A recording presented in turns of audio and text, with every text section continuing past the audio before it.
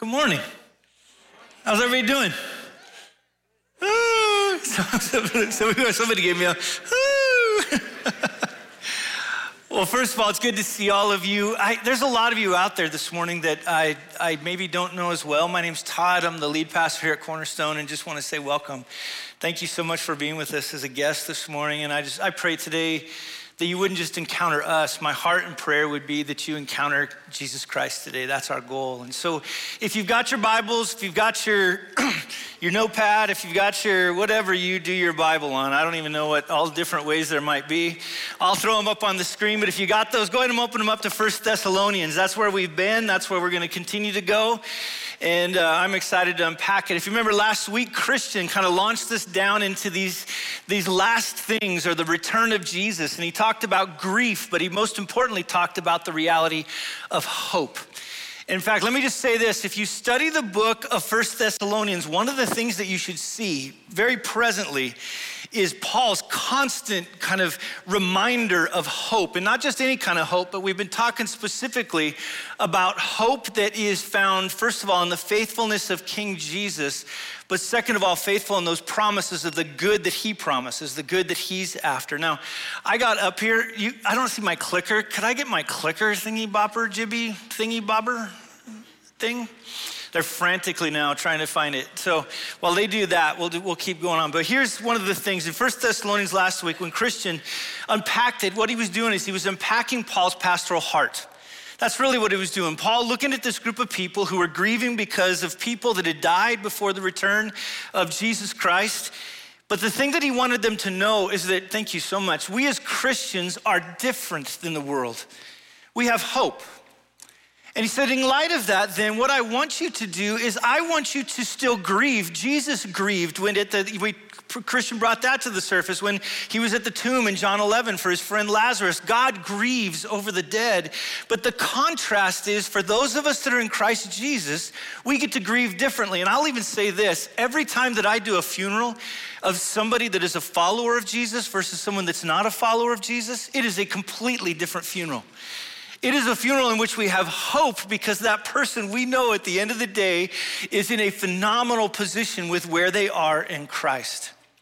Now, what Christian kept doing last week is he'd hit these little points and he would say, I'm not going to answer that, Todd is. And then he'd hit another point and say, I'm not going to answer that, Todd is. And I started adding all of those up, and I've got a lot of stinking questions to answer this morning. I don't know if I'm going to be able to answer all of them. In fact, I don't think I can answer all of them because anytime we look at last things, it becomes difficult. But one of the things you can do, if you've got questions about what happens to us after we die, you can go to our website and go to the long doctrinal statement. We have an explanation of actually what happens to us after we die, but also what happens in the return of Jesus in a fuller way. So we'll be able to invite you to do that. But here's how we're going to come at it. Is that anytime you study your Bible, one of the most important things that we do within studying the Bible is to ask 6 key questions, which is just who, what, when, where, why, and how. And so that's what we're going to do today. You're going to come along with me and we're going to study this passage. We're going to ask these key kind of important questions about who, what, when, where, why, and how. Now, again, like I said before, to catch us up, the whole point of this text is that Paul's talking to a group of people. He says, I don't want you to be informed. There was an information gap that was going on, and he wanted to address this uninformed reality about this issue of death.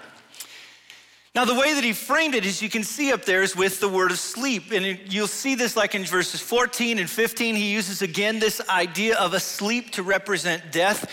But by the time he gets to verse 16, man, all the cultural niceties are gone, and he just comes and he says it flat out. These people they're dead. Now with it, one of the things though that he wanted them to know is that the loss of loved ones truly does hurt. And in fact, this group of people, when you look back at chapter 4, 9 through 11, Paul saw and he stated within there, this group of people truly did love one another, but Paul did not want them to grieve without hope. He was saying, look, it's right for you to grieve. It's right for you to have this time in which we feel the sense of loss, but you do it with this position of hope. That's how I want you to come at it. And every question that we're gonna ask about the text today has to have an answer of hope after it. In other words, when we ask who, there should be an answer of hope. When we ask what, there should be an answer of hope, because that's what all this is about. Let me just say this. In a world today in which we live in that seems to lack so much hope, we need to begin to give the answers to these questions like Peter talks about in 1 Peter 3, answers to the hope that's found not only within us, but within the text of Scripture. But if you look down there, the who of this text really aren't difficult to determine. But I would say this, oftentimes what happens is we overlook the main ones. Now, when you look down in this, the main players in this text, you see God the Father that's in there. You see the Lord Jesus Christ that's in there. And no doubt, as we saw kind of earlier in 1 Thessalonians, the Holy Spirit is intimately involved in kind of what's going on, even though he isn't at the forefront of what Paul's talking about. But what I mean by the Father and the Son being the main players, and I think this really builds in towards this idea of hope, is that our triune God is the one that's actively engaged in causing every action that happens here. It's amazing. So much of it is not dependent upon us, but instead you see this, and the way Paul's writing this is that God is in absolute control of all history, even bringing history as we understand it to an end. Everything is submitting to his will. Now, let me just stop for a second and say hope. The reason that we as followers of Jesus have hope is that the world isn't spinning out of control in some way as if somehow all the events around the world are causing God to fret. Humanity does what they do within this world, but let me just say this. Our God, as evidenced inside of this particular text, he is in absolute control. Everything is bending to his will. And what Paul's talking about in here is real historical events of what had happened, what will happen, what is happening. But the key is that the Lord he's Lord over all of history. It gives us hope. But to be more clear, let me show you what I mean. If you got your Bibles, look down in verse 14. You see this here. Oops, let me go back. Verse 14. It was Jesus who died and rose again. Also in verse 14, it's God, the Father, who will bring him with those who have fallen asleep in Jesus Christ. Verse 15, those who are alive or left until the coming of the Lord will not precede those who have fallen asleep, because God's in control of all events. When we come to verse 16, two things happen. The Lord will himself descend from heaven. The dead in Christ will rise. Both of those are actions of God. Then in verse 17, those who are alive or are left will be caught up, which is another act of God. And finally, again in verse 17, our always existence in Christ will not be of us, but instead the culmination of God's redemptive work. God is first and primary who's in this text, and you shouldn't miss this because it is the premise when we ask the question of who. He is the hope. I would even say this, outside of the followers of Jesus being asked, and you kind of see this in verse 13, to believe in the work of Christ, verse 14, to grieve without hope, verse 13, to encourage one another, verse 18, every other act that's in here is God. That is why we have hope. Our God is in absolute control. Now, the other three groups of people are in here are all people. The first group, verse 14, is that group we've talked about that are the sleeping or the dead. You see the next group down in there. They're the group they're the ones that are to have hope, the ones that are alive, those of us that are remain until Jesus comes back. And those who grieve but don't have hope are this other group of people. But listen to me. No aspect of history is controlled by you or me or anything. His whole point in laying this whole out is we are called to be faithful, but it is God who is faithful over all things. That's the who of the text. We gotta get that. We have to embrace that if we're gonna find the hope that we need to live in the world in which we live in. Now, the next question that I want to try to answer is, if that's the who, the one who supersedes all things, the next question is when. But let me kind of start out this way before I walk through the rest of the details of 1 Thessalonians 4, 13, 18. And I need everybody to listen to me closely. You might have a different view than me as far as when all of this is going to take place. You might have a different view to me as far as how all of this might take place. Or you might have a different view regarding the timing, or maybe you have a different view regarding various events that are about ready to happen at the return of Jesus, when he comes to establish his reign forever. And let me just say this. When it comes to timing or different events that are in there, it's okay that we have differing views.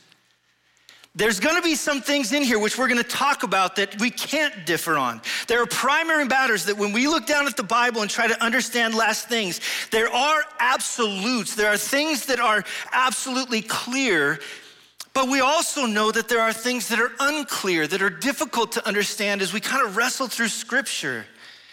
And again, if you want to know where we stand on different things, you can go to our doctrinal statement to understand it. But when it comes to a lot of the timing questions and a lot of the events, just listen to me. We need to hold those positions because we do need to study God's word. It is important that we engage ourselves in understanding the truths of God's word. But on those things, we have to make sure also that we don't divide. There are so many things about the last things that we have to be careful about because they're so difficult that we cannot divide over. And I would even say this, be careful of any teachers out there that try to convince you that they're the ones that have the answers to how things are gonna come out in the end, because the Pharisees, the Sadducees, the Essenes, every single group of people thought they knew what was gonna happen in the return of Jesus, and they missed the return of Jesus. I always remind my classes when I taught in 1 Corinthians 15 over at Eternity College that we have to remind ourselves that the really smart people in many ways missed it the first time. And so for us, one of the things we have to keep in mind is that this is a serious issue and we need to pour our lives into it. But I would even say all of our other brothers and sisters in Christ that have differing views are actually good for us. They force us to think differently through maybe some of the timing issues or the different events. I'm so thankful that on one end, you've got used to have an R.C. Sproul who sat over on one side, and you've got a Sam Storms who sits on the other side, and you've got a John Piper that sits over here. Let me tell you what, all four of those men absolutely love Jesus, and we need to listen to each other because we need to make sure at the end of this that we hold to those things that are primary, but hold rightly to the things that maybe are a little bit more unclear within the scriptures. Now, okay, everybody with me? Every head bowed, every eye closed, nobody looking around, nobody caring about your neighbor. If what I've said right now appeals to you, no. Now, having said all that, we have to listen, we need to wrestle with this idea of last things because last things fuels our hope. In fact, our apprehension away from last things is a terrible thing. So let's get back to the question of when. And it isn't hard to see that most of the emphasis, when you look down in like verses 13 and 14, most of the emphasis within this is either present or past. In verse 13, look down there, there's a present reality that we've been discussing that they've been facing, which was a quandary as to what happens to those who've already died when Christ returns. Now, the answer to that is verse 14, and Paul doesn't take them to the future. Instead, what Paul does is he takes them to the past, into the work of King Jesus when he delivered the kill shot to sin and to Satan. And then when he raised from the grave, he then also delivered another kill shot to death, and he was raised to this resurrection life. Now, these two events, Jesus' death and Jesus' resurrection, which happened within days of one another, are crucial to answering the question as to what happens to those who have died in Christ when he returns. For Paul, because Christ rose again, those that are in Christ will be raised from the dead. Listen to me.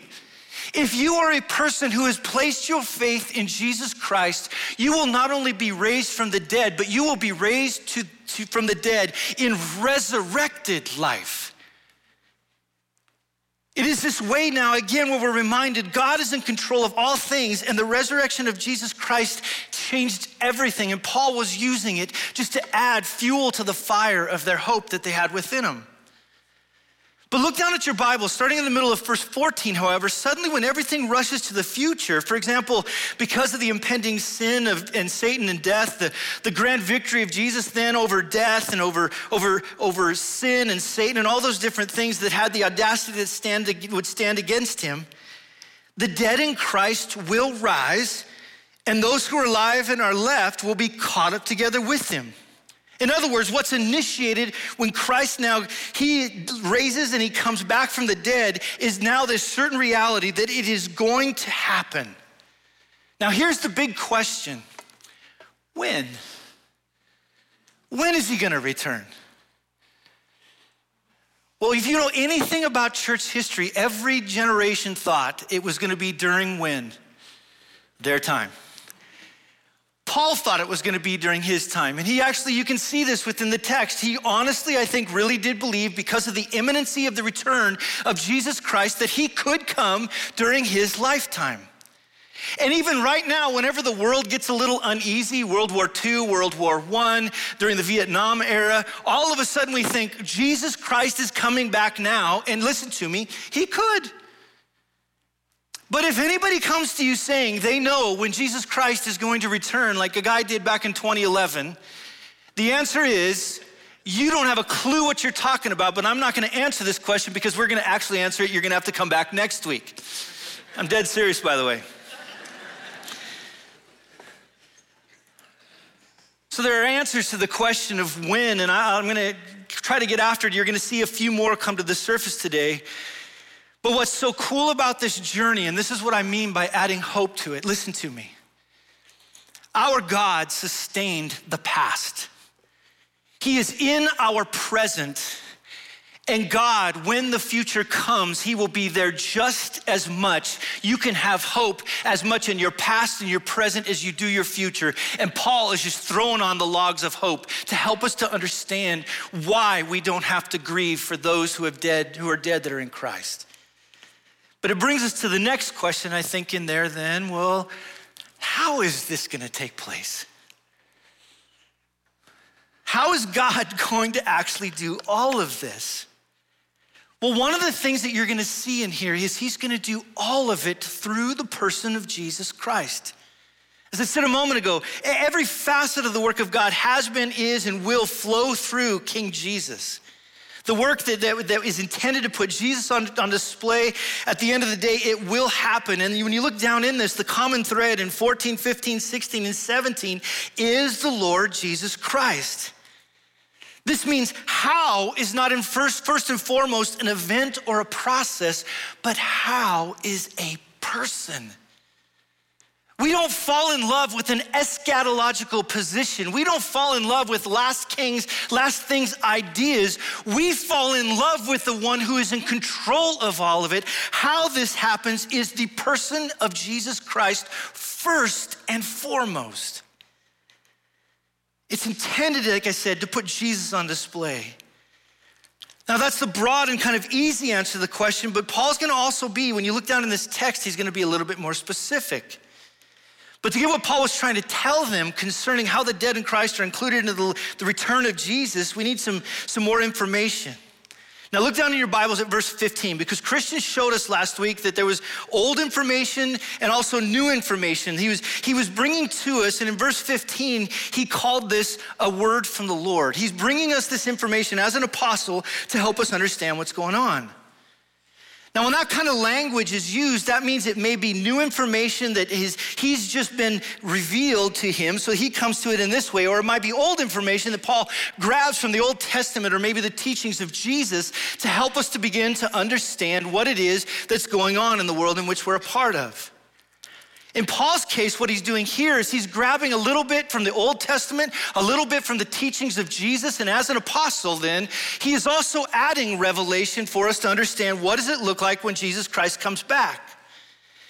Now this passage that goes all the way to chapter 5, verses 11, these scriptures that we're looking at, and what we're gonna explore over the next couple of weeks, was these passages were greatly influenced by Jesus in Matthew 24, and it was called the Olivet Discourse. It was one of the last sermons that he preached about what things were gonna be like when he returned.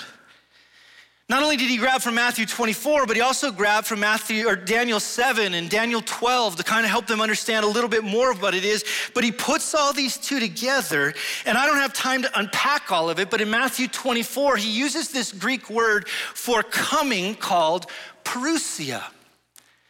Now you'll find it also, and see that little word down in verse 15, the coming? That word, the coming, literally what it means is this Greek word, parousia, and he was talking about this more of an event that was about ready to take place. It's not just a word, it was an event. But what does that mean? Well, the image of parousia, and this is where we got to kind of go down history. So last time I preached, we went down and we geeked out in Greek, and this week we're gonna geek out in history for just a little bit. So go geek out with me for just a second. But what parousia was when a king would go into a town to make a royal visit. As he was coming in for it, it was called the parousia. What he would do is he would come in with his whole entourage, and like Thessalonica, you had different guys like Pompey and Octavian. They would tell stories about it. But as they would come into the town, they would then stand at the outside of the gates in order to come into the city, and there would be a trumpet that would blow, which we see down in verse 16. There would be a herald that would announce that it was coming in, and if you've ever seen the movie Aladdin before, when he is King Ali, glorious he, Ali above, well, right? And they just come in then once that gets announced, and they would then announce the king has arrived. I know, my singing's great. I'm surprised Billy doesn't have me lead more. But it would be a celebration that would be full of pomp. It would be full of stunning celebrations. There would be amazing banquets. There would be speeches that praised the imperial visitor. There would be visits to the local temple for sacrifices. There would be rich donations. There would be the celebration of games. There would be the dedication of statues, or maybe even the construction of arches. They even would at this time mint coins where they would impress something down upon gold to celebrate this great leader that just visited their town. But the key of the visit is that it was a dawning of a new era. Something was about ready to change. When Pompey came into Thessalonica, or Octavian came into Thessalonica, it was announcing to the world that the things were about ready to change, and the reason that they were about ready to change is this great ruler that was now coming into our city. Now, what would also happen was that this coming, the parousia, as the trumpets were blasted and the people were woken up, is the expectation is when the announcement came, key people within the city then would leave the city gates and they would go out to that great ruler. And as they got to that great ruler, they would come in, and it was called the meet. Now you'll kind of see this. I don't mean meet like meat in that way, but I'm talking about to meet, like we're gonna come out and meet you. That word, it's apantesis. It's this idea that it's going out as a committee of sorts, and you're gonna then escort the royal person of the dignitary back into town for his official visit. And the parousia was not complete until the people came in back to town with the great ruler. Now listen to me. His audience may have missed all the different Old Testament allusions, might have even missed some of the allusions of Christ's teaching, but they would have known exactly what this meant. They would have known that when he used that word parousia, a great king was coming, and a king was gonna come, and there was gonna be a royal announcement. And in that royal announcement, all the faithful people were then to go out and meet that king, come back with the king to the city so that the king now might reign and rule over all things. And this is one of the things that we have to do historically to begin to understand this text that we're in here. Now, if you've got your Bibles, you can open up and look at verse 14, 15, 16, 17. Just go down there, and I'm just gonna highlight a few things for you. If you look down at verse 15, it talks about the coming of the Lord. There's the word parousia. When you look down in verse 16, it has a shout. It's got a voice of an archangel. It's got trumpets. There's the royal announcement. In verse 17, then, we get to this idea where they meet. There's the apantesis. There's the way in which they go meet them to come back with him. But the imagery of Christ's second coming, and this is so important, is parousia, is how it's gonna happen in regarding to Christ himself, is he is going to descend as the ruler that he is. And let me just say this, Jesus Christ came the first time to the backwoods of the Roman Empire, into the far end of Judea, into the farthest end of even possibly you could get within Judea as a little baby within a common family. When Jesus returns the second time, he is not coming in that way. He is coming as the king, and a new era will be established where he will reign and rule over all things. And so if you're a follower of Jesus in here, you can have hope because the king is returning to reign and rule, and you are in his entourage. If you are not a follower of King Jesus, the other reality is when the king returned to the city, those that were against him, they would be judged and held accountable. Things were never going to be the same after this. King Jesus is coming back. Now, it's not only that, but we see even some ways in which in Daniel 7:13, this scenario kind of plays its way out. Like, look down at verse 13, it says in there, and you can look up on the screen. I saw in the night visions, and behold, with the clouds of heaven, there came like a son of man. Here it is, where he's referencing the coming of King Jesus. And he came to the Ancient of Days and was presented before him. You kind of see allusions to that in 1 Corinthians 15, 20 through 28. And to him now, look at this, was given dominion and glory and a kingdom that all peoples, nations, languages should serve him. His dominion is an everlasting dominion which shall not pass away, and his kingdom one that shall not be destroyed. In other words, what he had in mind is things were never going to be the same after the king was finally coronated for who he truly was, and he came to rule. Another way that Paul puts it in 2 Thessalonians 1:7, which we'll come to next time, but I just want to dip into it a little bit, is when he was trying to explain parousia, he chose a different word. And this other word is where we get our word apocalypse from, which is that word is revealed from heaven. When King Jesus comes back, this is what I mean, the dawning of a new era. He won't just be anybody. He will be the unveiling of the great one, the one who is King of Kings and he's Lord of Lords. It's not talking about apocalypse like chaos. It was talking apocalypse from the standpoint that King Jesus will reign and reign and rule over all things. Now here's the other part. When I look at this text, I don't see some secret event. Now other people might have a different view. They might say there's a secret event that happens first in which we're caught up and then we're brought back down. Now again, you can hold that view. But when I look at this particular outcome of this event, it does not seem quiet. It seems loud, it seems explosive, it seems, I am coming back. It's similar to Matthew 24:27, in which lightning that flashes across the entire sky, you can't miss it, the king is returning. Now again, if you have a different view of this, that's okay. I'm usually right, but you know. But the whole purpose of this, listen, Paul wanted to know that the king is coming back so that they could have hope. See, we sit in this world that feels like it's falling apart and we wonder how in the world is it ever going to be righted? And he was saying to them, there is coming a time finally when this is going to happen. Our king will reign and rule. Now there's three other events I want to show you here and then we'll kind of speed it up and get it done. But look, here's the other three events. Look down at verse 16.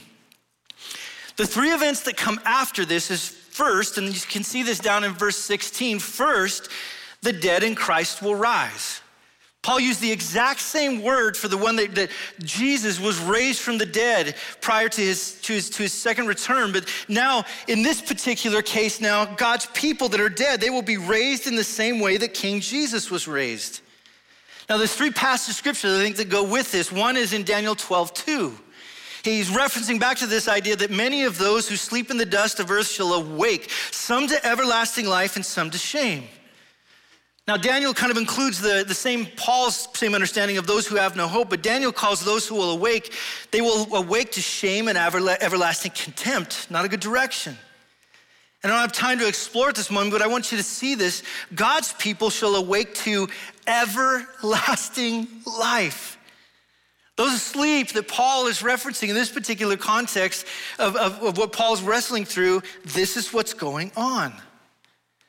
The other text that we need to look at is in John 5:28 through 29. Christian referenced it last week, but you can see this. An hour is coming when all who are in the tombs will hear, look at this, his voice and come out, and those who have done good to resurrection of life, and those who have done evil to resurrection of judgment. Again, I don't have time to go into it this time. We're going to go into it later time. But his whole point is when he screams and yells this shout of command over the world, it will cause the dead in Christ to wake up. Talk about a great alarm clock. I need it for my son. The last passage to explore kind of in 1 Corinthians 15, 51 through 52, or the other noise that we hear, is in verse 51. He says this, I tell you a mystery. We shall not all sleep, but we shall all be changed in a moment, in the twinkling of an eye, at the last trumpet. For the trumpet will sound, and the dead will be raised imperishable, and we shall be changed. In other words, we need a shout and we need a trumpet. And in that moment, his whole idea is those that are dead will be raised to resurrected life. Sometimes we tell people, you're not going to worry about who it is that's died. You're only going to care about Jesus. Then why does Paul spend so much time telling us what's going to happen to our loved ones at the end? Why? Hope. He wants us to have hope. But these loud noises are not just for the dead. If you look down in 1 Corinthians 15, it's also, when you kind of unpack it a little bit, it's for those who are not asleep. We shall not all sleep, but the idea is not only will the dead in Christ be raised to resurrected life, those of us that are alive will be raised to resurrected life. And this is what the new era means. Everything is going to be changed. Again, more logs that he's just throwing on the fire to give us hope. Now back to verse 17. The followers of Jesus Christ are alive when he comes back. Now here's the other one, will be caught up together with Christ. The word caught up probably isn't a good enough translation. It means to suddenly and forcibly be snatched away. The idea is just the irresistible power of God, all of his work and power, revealing of King Jesus coming to bear, in which now the dead in Christ and those that are in Christ that are alive are going to be with him. And the idea that he uses in here is in the air. He talks about this idea also of being in the clouds. The idea is we'll see one another again. You guys know this, 2 years ago, I lost my dad, and I remember sitting across from somebody and they were talking about just how sad they were because they would never see him again. My dad knew King Jesus. And somewhere in there, as we're going back to King Jesus, as he's calling us back up, we will not only see him, but we'll see all around us who have known King Jesus that love him, and it will be one amazing family reunion. I know we always want to keep our eyes on Jesus, but for some reason, Paul wants us to know it's not just that. It's all these different ones that we know.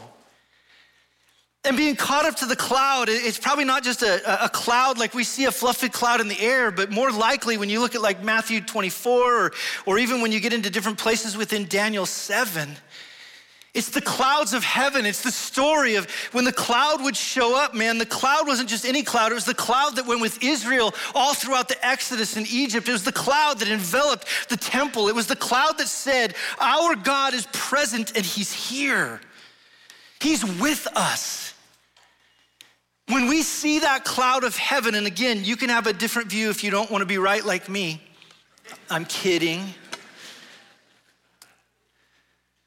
But when we see that cloud, it's going to tell us stories that our God has arrived to be with us. But the climax of verse 17,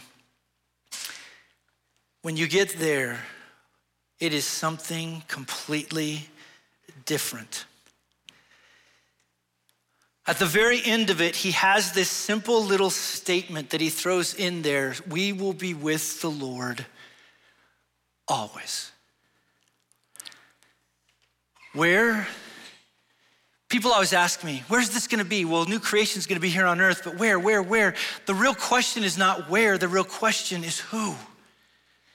We will finally be with God. And if you're not a follower of Jesus, you don't realize this, but every longing that you have within you that you think is moving towards other things is actually a longing to know the God of the universe rightly. And when finally Jesus Christ returns, in this moment in which he comes down, not only will we see the world now with perfected eyes, not only will we understand what it is that life's about, but finally in this particular time, the promise of the angels when they came at Christ and they said, peace on earth, goodwill to men, will finally happen. The prayer of Jesus, the Lord's Prayer, when he said, oh Father, may your will be done on earth as it is in heaven. When we see King Jesus that day, finally we will realize that all is meant to be set right. No more wars, no more famines, no more death. In this moment when it's talking about going to the clouds aren't just these vapor things in the sky. They're an announcement that all will be made right. And the climax of verse 17 is we will be with him. When we ask the question, where? Sure, there's an aspect in which it'll be in the air, in the clouds. But I think more importantly, that little word that's in there, that we will be with him, is key to this. Now look at Revelation 21, and I'm gonna kind of hurry through this just a little bit. He said, I heard a loud voice from the throne saying, behold, the dwelling place of God is with man. This is John speaking about what's to come at the end. He will dwell with them and they will be his people, and God himself will be with them as their God. He will wipe away every tear from their eyes, and death shall be no more. Neither shall there be mourning, nor crying, nor pain anymore, for former things have passed away. Where are we going? We're going to a place in which finally all of the sin that has been accumulated over time, the wrath of God has been poured out. Finally, we're gonna live in that place in which Jesus Christ has judged all things. Finally, we'll be in a place that won't be impermanent like what Adam and Eve had in the garden. It will be the fulfillment of the promise of Abraham. It'll be more personal than Moses experienced on Sinai. It will be safer than what the high priest experienced when he went into the Holy of Holies. It'll be more intimate than David experienced as the friend of God. It'll be more mind-bending than what happened when Peter, James, and John were with Jesus in the Transfiguration. It will be more awesome than this moment when John is hanging out with them. The longing of every heart who's ever wanted to be in the presence of Jesus, where will we be? We will be with him there. We'll be with him.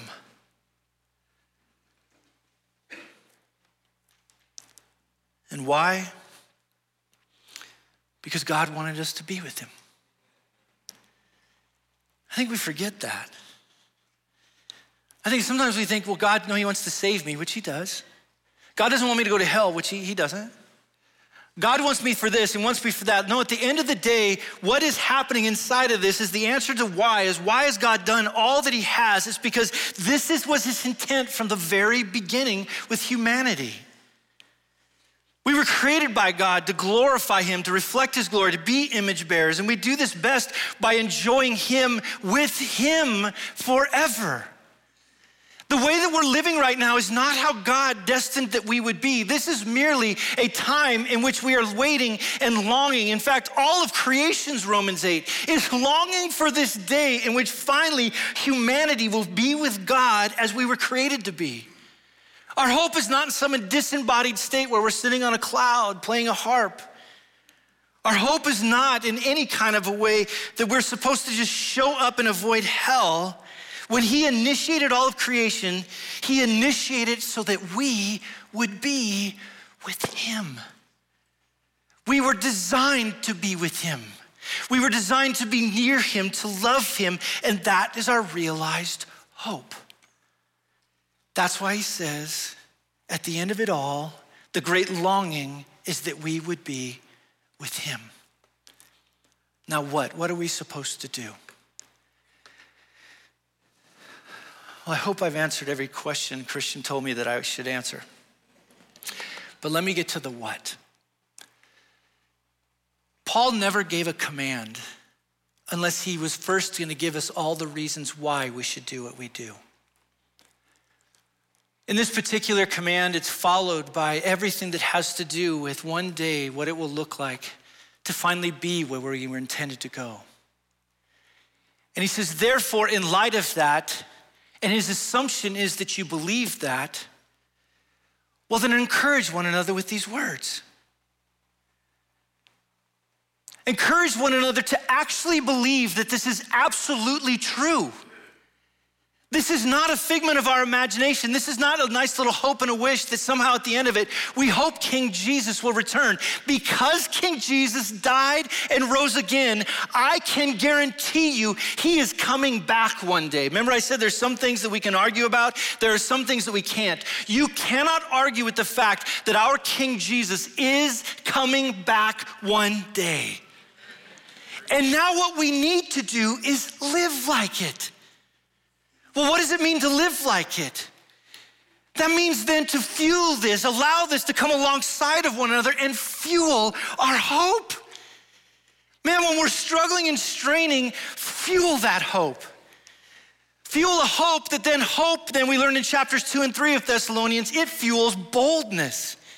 Be bold in this world. Again, not arrogant and not bombastic and not in any kind of a way just having machismo, but a boldness that says, my King is returning and therefore I'm gonna do what Paul called me to do. I'm gonna live holy lives in front of other people because God, the one who's coming back for me one day, called me to be holy.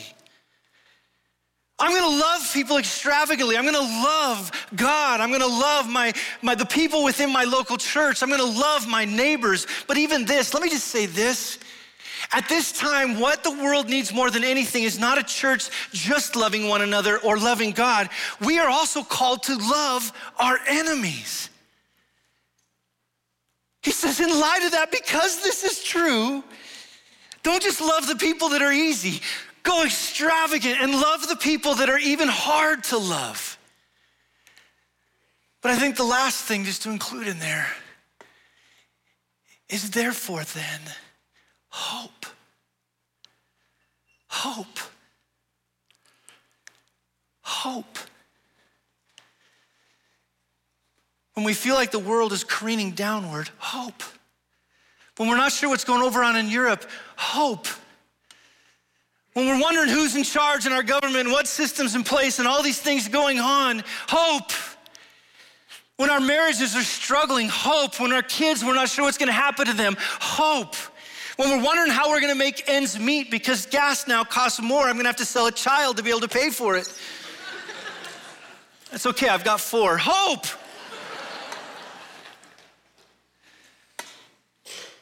And no matter what God calls you to go through this week, today, this year, hope. And so Cornerstone, in the name of the Father, in the name of the Son, in the name of the Holy Spirit, go as ones who know that King Jesus is returning one day. He will raise the dead in Christ. They will receive new bodies. Those that are alive when he returns will also be resurrected to new life. Those that aren't in Christ, they will experience judgment as God rights the world and makes it as it's supposed to be, and then comes back and establishes his kingdom on earth forever that we might live as God intended. That is our hope in the future, Cornerstone. In the name of the Father, in the name of the Son, in the name of the Holy Spirit, hope. Amen.